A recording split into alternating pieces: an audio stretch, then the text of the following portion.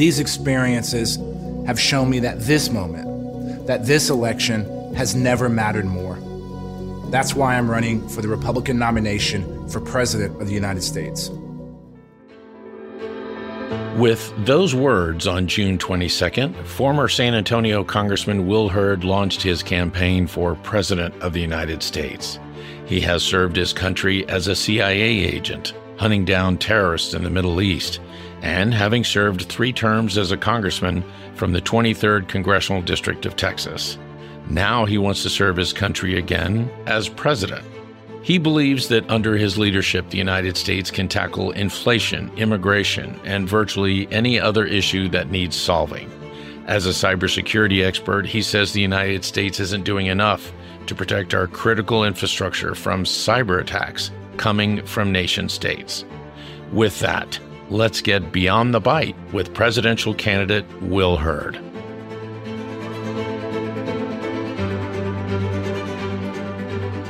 Will, my first question to you is, isn't that a beautiful football right there? Texas Tech football, home of the Super Bowl champion, Patrick Mahomes. Well, look, Patrick Mahomes is a really amazing guy, and I know that because my nephew was getting recruited when he was coming out of high school, and Texas Tech was recruiting him, and they had Patrick Mahomes reach out to him. And what was fascinating, even though my nephew didn't go to Texas Tech, Mahomes still checked in, right? Like he's a really good dude. So that's why I'm a big fan. And also my brother's a Red Raider, so he's a hit at parties. He makes a cocktail called the Mahomie, and it's pretty fantastic. Well, first of all, thanks for joining us today. I wanted to start off by just talking about what you're doing now. Mm-hmm. You're leading the way on a lot of issues. You've written a book, American Reboot, and you got married. So life after Congress seems to be treating you well. Look, I have been fortunate that the best thing in 2023 is being married. I always say I'm in Q2 of marriage, and the love fund. The love fund is moving in the right direction. Lindley is my best friend. She always has been, and it's awesome. It's been great, and it's wild to think I've been out of Congress now over 2 years, or almost 2. Yeah, I guess over 2 years. It's.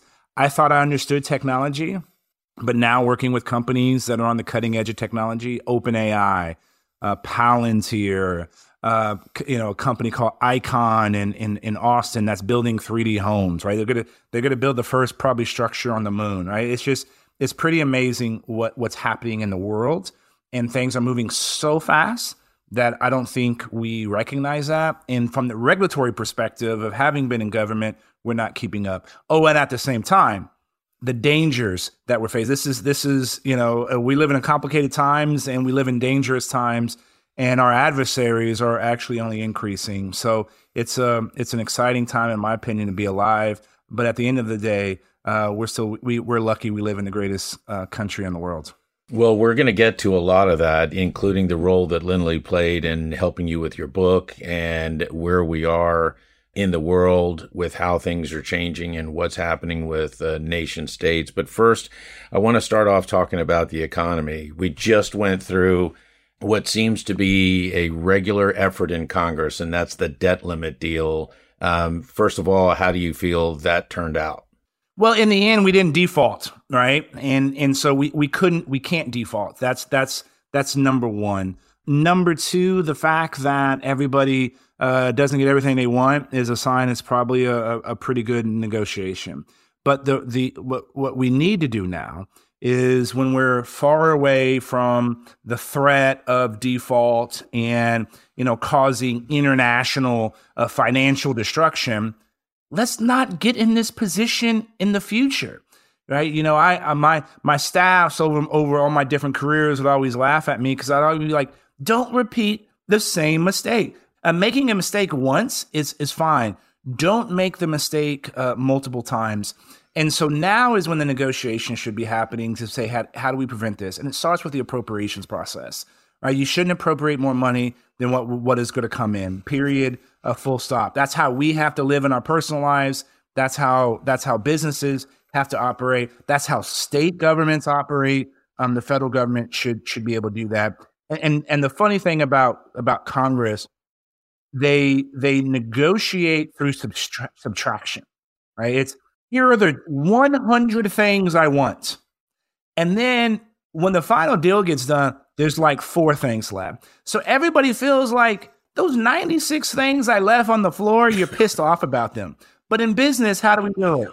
You start with the one thing. Here's the one thing I'm selling. Well, I need some other things. And you build through addition. So when a final contract is done and you have 5 things, you're super excited because you were only going and pitching one thing, right? And that's a mindset and a mentality that is going to have to change if we're going to move at the speed at which we need to move and solve these major crises. Well, and to your point about, making the same mistake, why did it take so long for everybody to come together? These negotiations don't happen in a few weeks. They don't happen in a month or two. They're usually a 6-month deal. Why did the administration and Congress take so long to get the ball rolling? Well, it starts with President Biden refusing to negotiate, number one. Number two, unfortunately, in Congress, things don't happen until there's a deadline. Nobody wants to, we're like juniors in high school and waiting until the night before a paper or project is due. And that's the way Congress has been the last 20 years. So that's a failure of leadership, to be frank. And I put that in President Biden's camp. He thought he could get everything he wanted. Guess what? You only have, your team is only controlling 2 branches or 2 parts of the government. And so you're going to have to negotiate. And that's ultimately what happened. But it's most of the public is like, you saw this coming. This is like the slowest moving train wreck, right? It's like everybody's walking on the side. You're like, that train's getting ready to run into something. And like everybody sees it. And it's like, let's stop it. Let's stop it before it gets there. But again, it goes back to leadership. And when these bills are written, you need to be showing that in that moment. And when there's not a crisis, you should be working to solve problems. But people love a crisis. So Speaker McCarthy has a razor-thin margin in the House. How do you feel like he was able to maneuver through to be able to get the deal done? I think everybody needs to stop underestimating Kevin McCarthy, and I'd put myself in that category. I didn't think he was going to get the votes to become Speaker, and he did. And I thought this was going to be the thing. Most people thought that this debt ceiling debate was going to be his downfall. The fact that you had debates within the Freedom Caucus about using this arcane parliamentary procedure called a motion to vacate the chair. This was the gun that was put to John Boehner's head a number of years ago and would ultimately cause him to step down. The fact that Kevin won got the entire conference to vote on a debt ceiling deal. You got to remember, there were probably 4 dozen members that have been in Congress for over 2 decades that have never voted to increase the debt ceiling, right? And that the fact that you had so many Republicans do that in a Republican-only bill, we knew it wasn't going anywhere, but that was a step. But the fact that Kevin pulled this through, he should be commended. And guess what? Everybody's moved on to other topics. So he's proven very adept in how to manage that small razor thin majority. And there's probably no bigger issue that he was going to have to use that slim majority than the debt ceiling.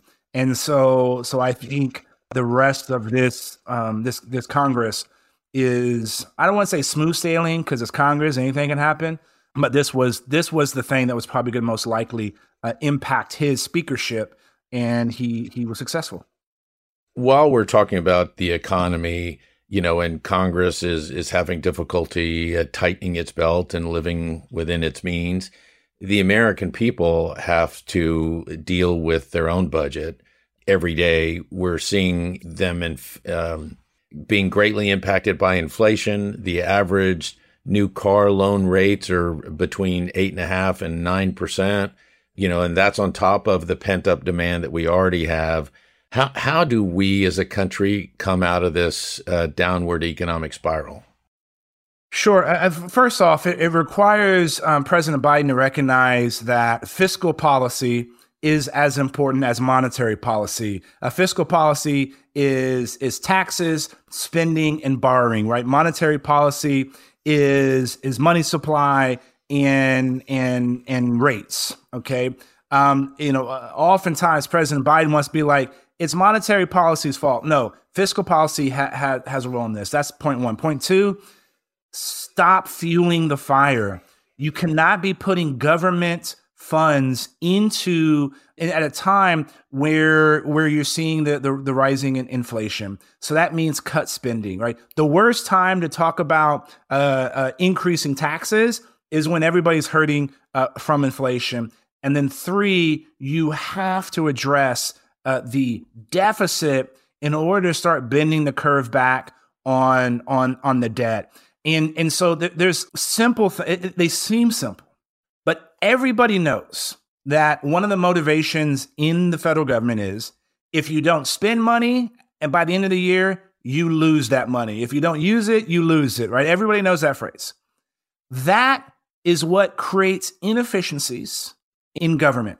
So imagine having the federal government, the executive branch, have a 4-year budget, right? And 4-year appropriations where if you save money in year one, you could potentially use it in year two, and then you can even continue to save it until year three. That's going to have a more accurate picture of what the real costs are in government. And that's going to go a long way in helping us reduce government spending and get the executive branch part to a point where it's efficient and lean. And so that's a super, it's not a sexy topic, but it's something that basic with how we operate, we can improve the way the government works and start bringing down some of those costs. So again, inflation is hurting every American. When you look at our kids and grandkids are having an impact, when you look at the cost of school and going to colleges, it's increasing almost threefold than inflation over like the last 20 years. And it's the core cost has increased significantly since you and I were in school. And so this is a real problem that needs real leadership. And we do that by focusing on fiscal policy as well as monetary policy, not fueling the fire by overly wasteful and aggressive government spending, and then finally dealing with deficits so we can impact the debt. Your book, American Reboot, was focused on the need to literally reboot the way we do things, to rethink the way we do things, to bring, I think you called it pragmatic realism to the way we do things. And so what comes to mind is immigration. The United States hasn't reformed our immigration system since Ronald Reagan was president in 1986, 87. It's been about 37 years. You were a congressman representing a congressional district with the largest stretch of the southern border than any other congressional district. So I would think if you needed an example of what needed to be rebooted, it would be immigration and border security. So tell me how we reboot our immigration and security issues. Well, thanks for getting my blood pressure up, Eddie. This is an issue. This is an issue I spent a lot of time in Congress on, and this is one of those issues where we know what the fixes are. We know. I wrote most of the legislation on this stuff. But the problem is, when it comes to immigration and border security, Republicans and Democrats would rather use this issue as a political bludgeon against each other than solving the actual problem. Number one, immigration is positive for the country. At a time where, even though we're seeing high inflation and all the talk of the recession, there are so many industries that need workers. It's 2023. We should be able to say, hey, it's June. Texas needs more people to help in tourism. Florida needs more people in agriculture. California needs AI researchers, right? We should be able to have a system that's based on need and show, hey, we don't have enough people locally and in the United States to do this. We need to attract better talent. That's the place that we should get to. Now, before we can even start talking about that, we have to deal with the crisis that's at the border. And this is real. Look, this is a problem that started under the last administration by treating everybody as an asylum seeker, and that's continued under this administration. And it's real simple. Coming to the United States of America because you want a better job is not a reason for asylum. That's something that should be done through legal immigration. We should be increasing consular officers in our embassies around the world and offering, a guest worker program and guest worker visas. Everybody who's come into the United States illegally has used a coyote, has used a human smuggler. And on average, a human smuggler is making about $10,000 a trip. Last year, the smugglers in Mexico alone probably made $25 billion. That's with a B. Let's have some of that go into the United States of America into fees, right? So anyway, there are so many things that we can do to address this problem, but it starts with political leadership. Address the border. We know how to do that. Treat human smuggling like a national intelligence priority. That's one. We got to, enforce our laws. Two, when it comes to students, I'm sorry, if you go to University of Texas at San Antonio and get a computer science degree and you're from overseas, you should be getting an H-1B visa to stay here and use those skills here. Start a company here, especially when it comes to young men and women from China. If the Chinese government is going to steal our intellectual property, I want to steal their engineers and have them working here in the United States of America. Because guess what? They've seen all of their Chinese leaders of the big companies that have ultimately gotten screwed by the Chinese government. And they're like, I don't want any of that, right? And so that's an opportunity. So we can spend an entire session talking about immigration and what it needs. And all these things I've talked about, we didn't talk about addressing root causes as fueling illegal immigration in places like the Northern Triangle. All of these things, 75% of Republican primary voters agree with, 75% of Democratic primary voters agree with it. And why we can't get anything done is crazy. And then I get frustrated and I get too political. Oftentimes everybody shakes their finger at Republicans. And yes, there's been a lot of Republicans that have been against immigration.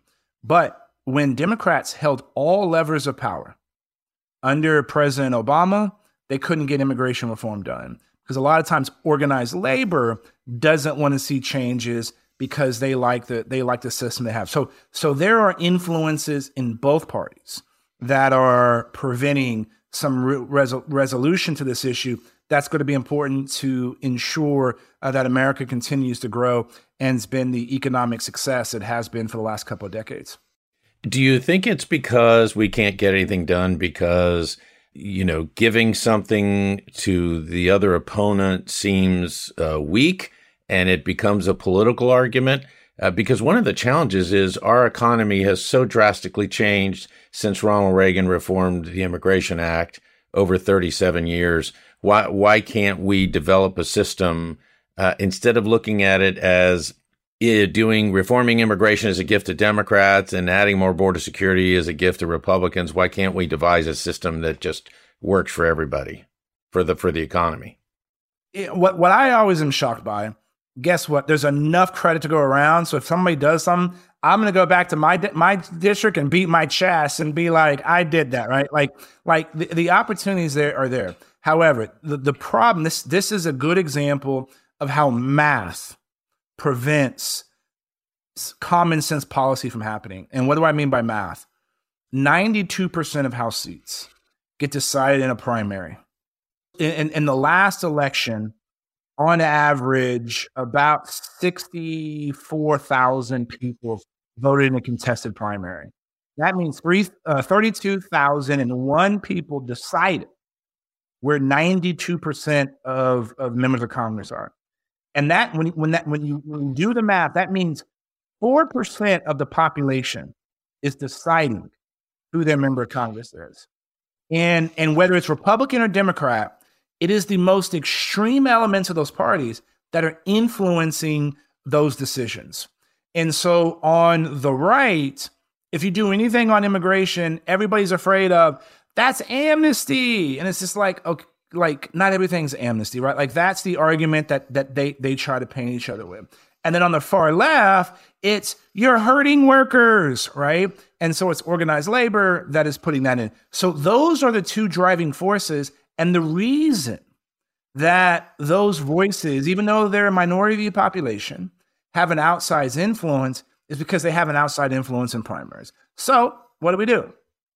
Get more people voting in primaries. It's real simple. Oftentimes we have better choices in primaries than we do in the general election. So if you don't like your choices in November, then you got to get out and vote in Texas in March during our primary. And I don't care which primary it is, get engaged in the primary process to get people. And if we saw that change and lessen the influence of those loud voices, you'd see more common sense happen. That's why all the people in Washington that are actually trying to solve problems are people that come from competitive districts like my old district, because we get rewarded by solving problems and not throwing bombs.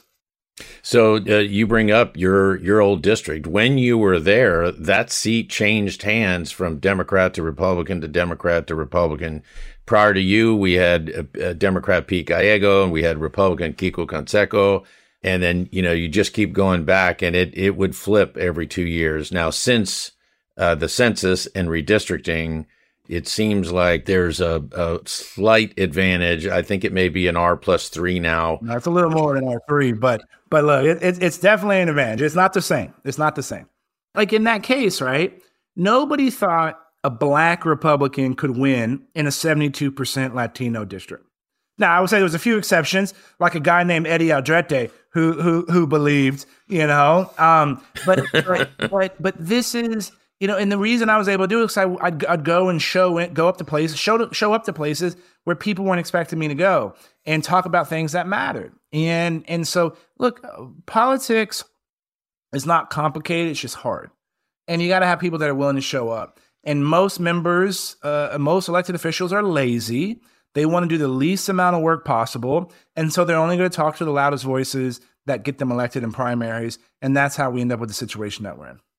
Well, I know that especially like in Maverick County in Eagle Pass, they weren't used to seeing Republicans come through Eagle Pass. You spent a lot of time there. You started your DC to DQ, your Dairy Queen kind of tour, showing up in the smallest of towns in that congressional district.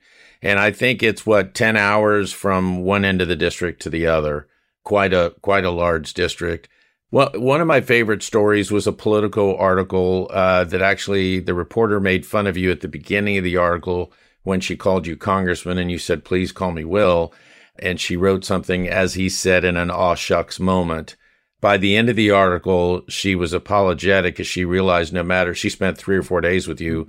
No matter where you went, everyone called you Will. And that was just your personality that made you accessible and easy to talk to.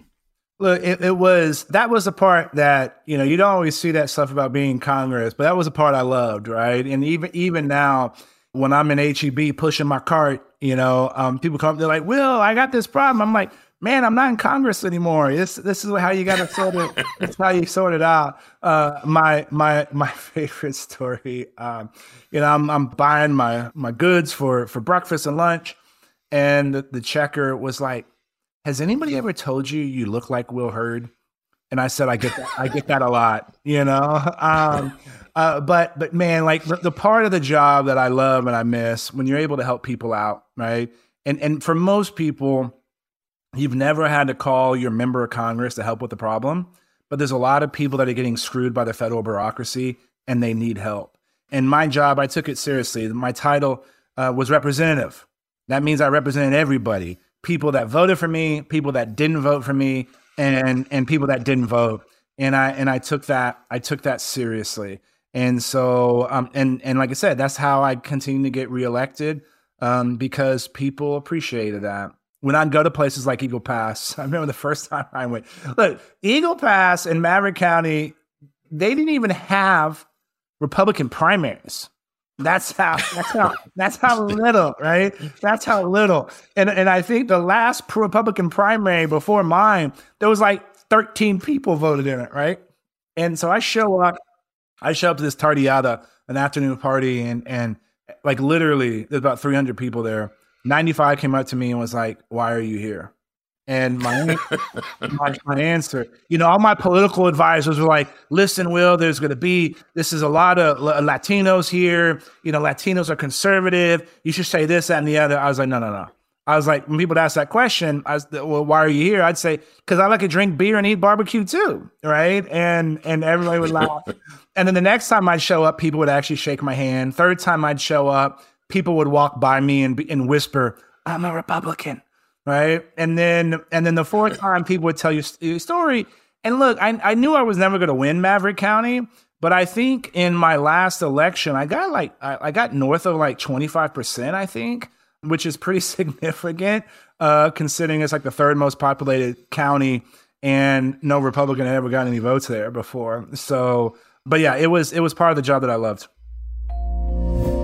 Coming up with the idea for this podcast was easy. I saw an opportunity to help tell stories from the intersection of business, public policy, and politics. But planning, strategizing, and executing turned out to be the hard part. And that's when I knew I needed help. So I turned to Every Word Media. Nick Chamberlain showed me what I needed to do and by when I needed to have it done if we were going to launch on time. To be honest, I could not have launched Beyond the Bite without the help of Every Word Media. They are the ultimate podcast production partner, and they handle everything from production to promotion. So if you want to elevate your message and inspire your audience, then start your podcasting journey with Every Word Media. If you want to learn more, call Nick at Every Word Media, and you can find them at everywordmedia.com. That's everywordmedia.com, and tell them Eddie sent you. So I want to move to your cyber background, and I'm going to ask you a two-part question. So the first part is, as we find ourselves in the Internet of Things, it doesn't take long in today's household to realize, doing work from home is dependent upon the Internet. I stream all of my TV. My security system is dependent upon the Wi-Fi, and even our washer and dryer use the Wi-Fi to communicate with us to tell us why, I don't know, but that the clothes cycle is done or whatever. So my question is, as we become more and more dependent upon the internet for our daily lives, how worried are you that we are becoming increasingly more vulnerable on a personal level, residential level, to attacks, cyber attacks? Look, the more interconnected we become, there's a lot of positives, right? The access to information and the ability to seek information and purchase goods and services and to do things is the highest it's ever been in the history of the world. But when you increase those interconnections, you also increase the surface area of attack. And so there's more areas of vulnerabilities that the bad guys and gals can take advantage of. And, back in the day, when you're talking consumers, but when we look at an industrial size, when every power station had some operating system, the thing that runs all their computers, that was like made by some dude with Coke bottle glasses that never saw the light of day. Only one person knew how all that stuff worked, right? Now, because we're using some of the similar software, more people know how to attack and take advantage of vulnerabilities, right? And so yes, it's increasing. But here's the bottom line. If we do the basics, we protect ourselves from like 85 to 90% of the attacks that we're vulnerable to. And the basics that I have is everything from using a strong password or two-factor authentication. That's, look, it's a pain in the ass when you like log in and then it's like they got to send you a text and you're like, what's that 6-digit code? Can I remember that 6-digit code? Right? But you're protecting yourself from that. So protecting that information and having strong, not having your password be password 1234, which is the number one password in the world. That's not a joke. I wish it was a joke. Like, I know, it's sad. look, so you have manufacturers that are providing some of these new things in the Internet of Things, where the password, the access to system is password. That's the default. That's a problem. Okay. So, but again, for consumers to defend ourselves, strong password, use two-factor authentication. 2, don't click on things from people you do not know. Guess what? If you haven't been to Home Depot or Target and you get an email saying you won a card, a check, a bank card, gift card for $500, it's a fraud. You didn't win no damn gift card for $500. Don't click on that stuff, right? So clicking, and that's called phishing. And guess what? You used to be able to determine a phishing email pretty quickly because it was usually somebody in like an Eastern European country where English was like their fourth language and the English in it was all weird. Now with AI, these phishing scams are getting better. So stop clicking on stuff you shouldn't be clicking on. And number 3, make sure your software is patched. What do I mean by that? Your software is always updating because they find that, hey, there is a vulnerability in the software that bad guys can take advantage of, and then they fix it. So make sure your stuff is automatically patched, right? And automatically upgrade. When you're on your browser and in the corner it says update, freaking update it, right? Because what happens, all of the major threats that we've seen have been adversaries taking advantage of a known vulnerability in software. And that means we had a fix to that. And so the number of defending against a 0-day attack, a 0-day attack means a previously unknown vulnerability in your software. Look, this is what the Chinese government, the Russian government, the North Koreans, the Iranians, that they're always trying to do. And we're seeing an increase of that. And that's targeting our military industrial complex, right? Because this is the Chinese government, the Russians trying to steal our secrets and understand what we're doing. But that is not the majority of the attacks that consumers have. So if you want to have strong cybersecurity, all you got to do is have a strong password. That means over 14 characters. Or use two-factor authentication. You should be using two-factor authentication to make sure your software is patched. And 3, stop clicking on things from people you do not know. Don't protect ourselves. All right, so let's move. You mentioned industrial. Let's talk about where else we may be vulnerable. How comfortable do you feel with the grid right now, and how vulnerable are we to attacks from nation states like Russia, China, and others, especially considering what we went through with Storm Uri, how catastrophic it was when things shut down. More recently, we saw what happened in Austin. So the question is, how vulnerable are we? Look, our grid is vulnerable, and let me start with a story from probably 4 or 5 years ago. There was a German company that bought a bunch of land in West Texas to build a wind farm. And to make a long story short, that German company was like, this is not going to be profitable.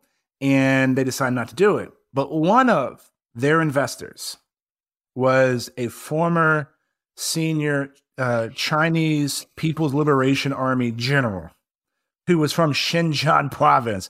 That's the one where they're putting all the Uyghurs, the ethnic minority, and the Chinese into internment camps. Okay, this guy bought this out, and he's a multi-millionaire now, and was going to build this wind farm. Bottom line, that wind farm was going to be able to connect to the Texas grid. And when you provide power into the Texas grid, what do? You actually get all the intelligence that Department of Energy, Department of Homeland Security, ERCOT, that's the folks that oversee our grid, the Public Utilities Commission, the people that oversee the ERCOT, you would get all their information that they're knowing and understanding about how we're defending the grid. Like, that's the ultimate example of the fox in the hen house, right? Now, would that person have been able to bring the grid down in significant areas for a significant amount of time? No, right? And that's one reason why when it comes to our grid, we want it to be redundant. That's part of the reliability issue. But could it have mimicked what we saw from the superstorm, the snowstorm? And the answer is yes, right?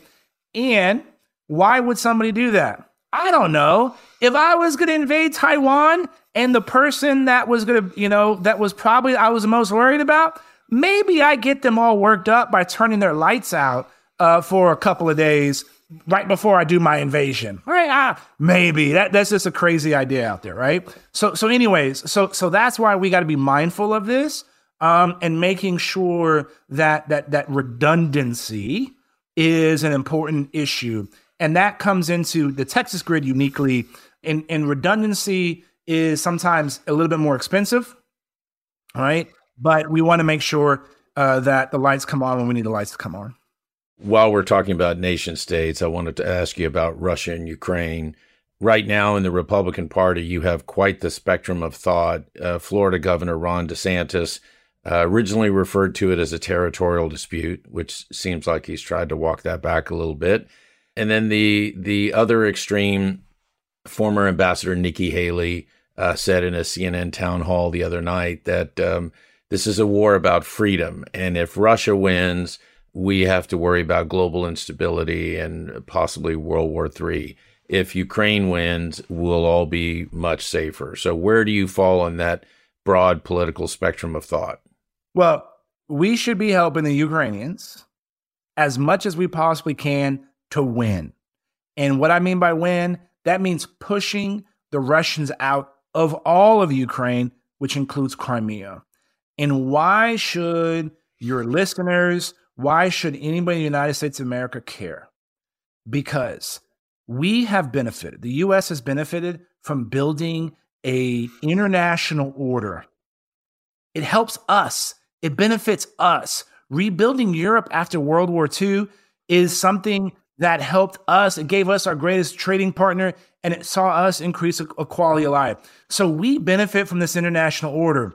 When we don't defend the international order, that's going to hurt us. So if Ukraine loses, why would any of the other Eastern European countries care about what Western Europe or the West thinks? And they're going to start working and cooperating more with Russia. That takes partners away from us. That takes potential economic partners away from us. Western Europe is going to care less about us and pay more attention to China.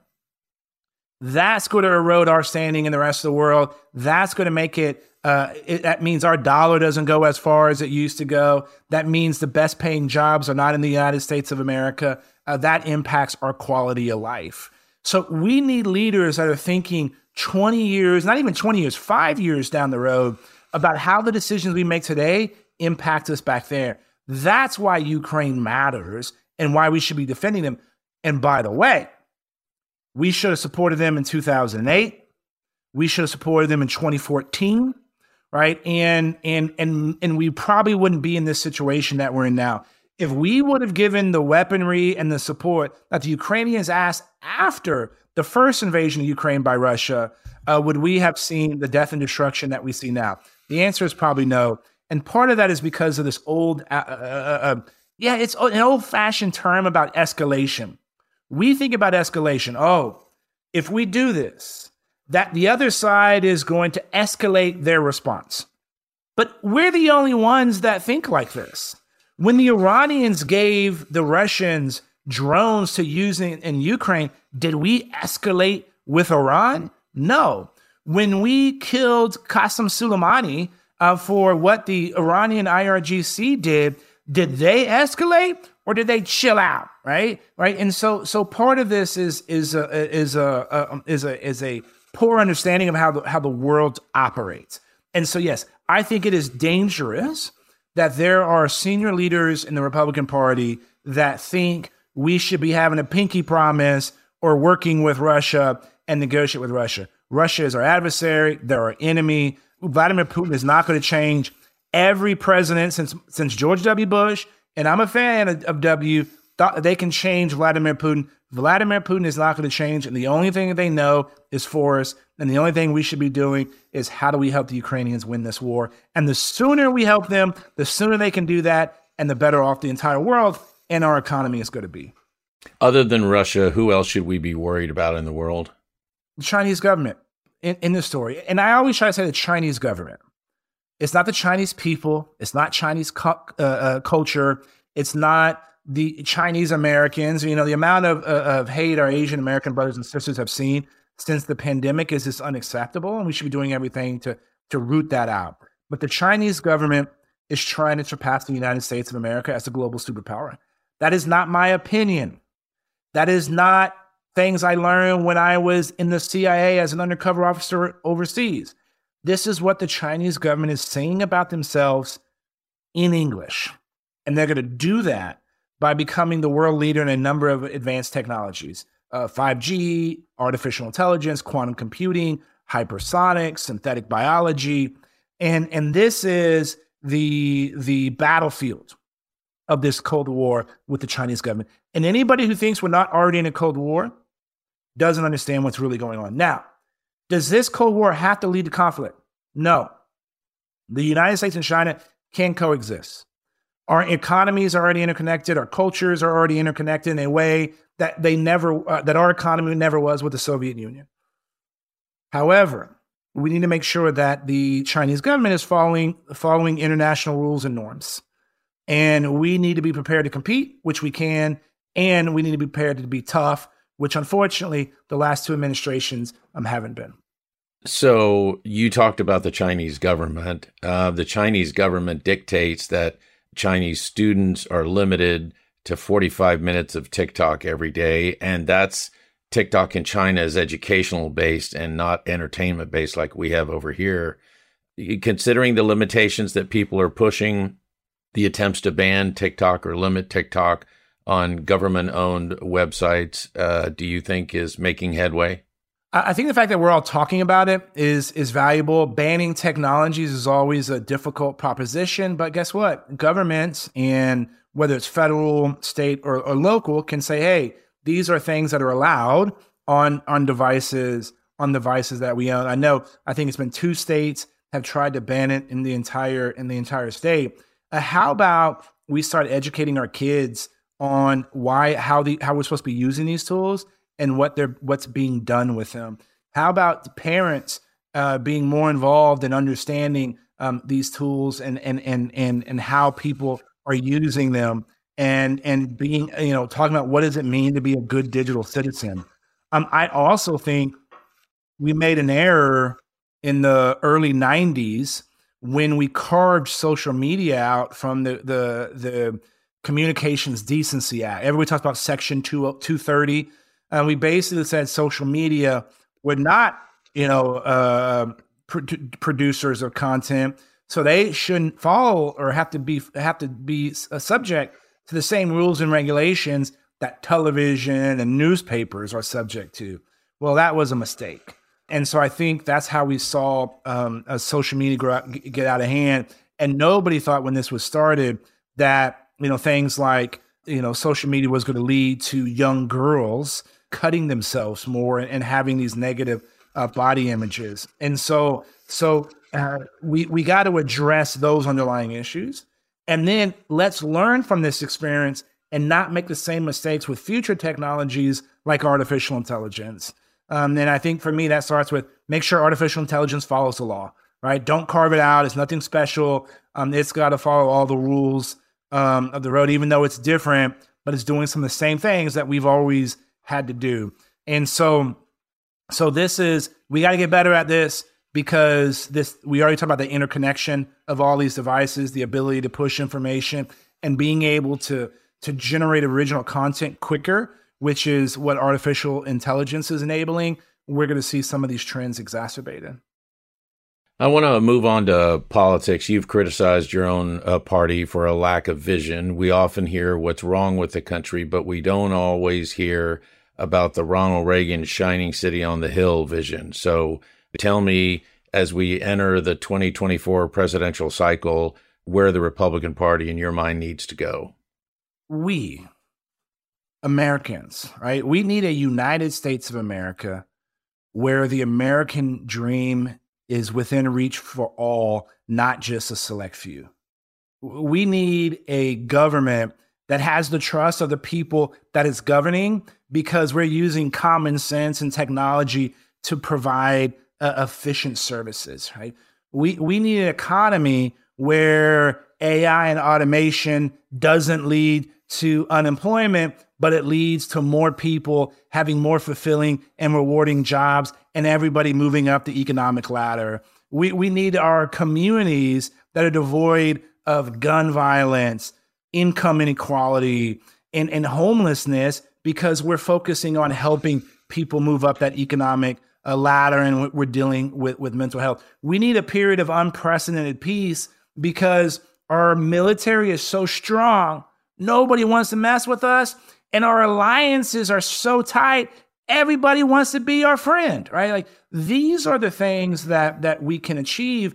And those timeless principles that have allowed us and enabled us to be the greatest country on the history of the planet are the same values and principles that can allow us to take advantage of this limitless potential of our future.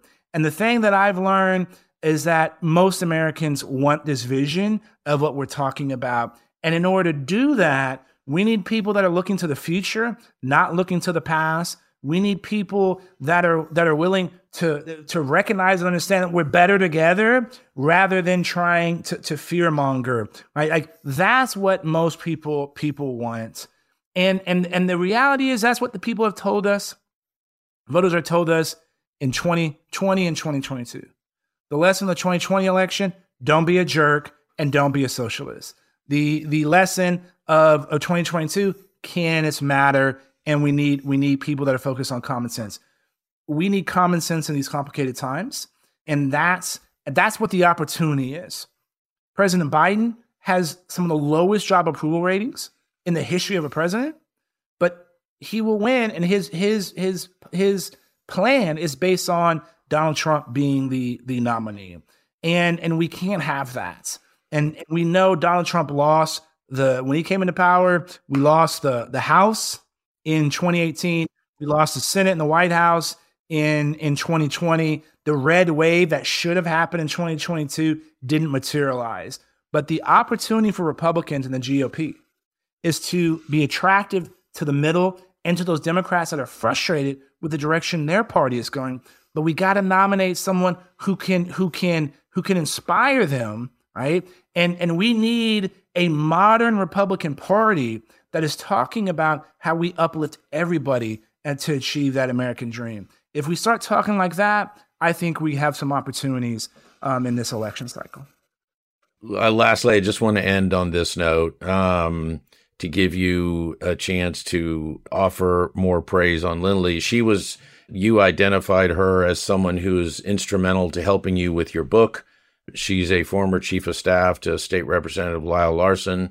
She's an astute political observer, and now she's your wife. So I want to give you the opportunity to be able to tell us more about her. Well, look, everything I learned about politics, I learned from her. I met her in 2009 at the Republican Party headquarters in Bexar County, where San Antonio is.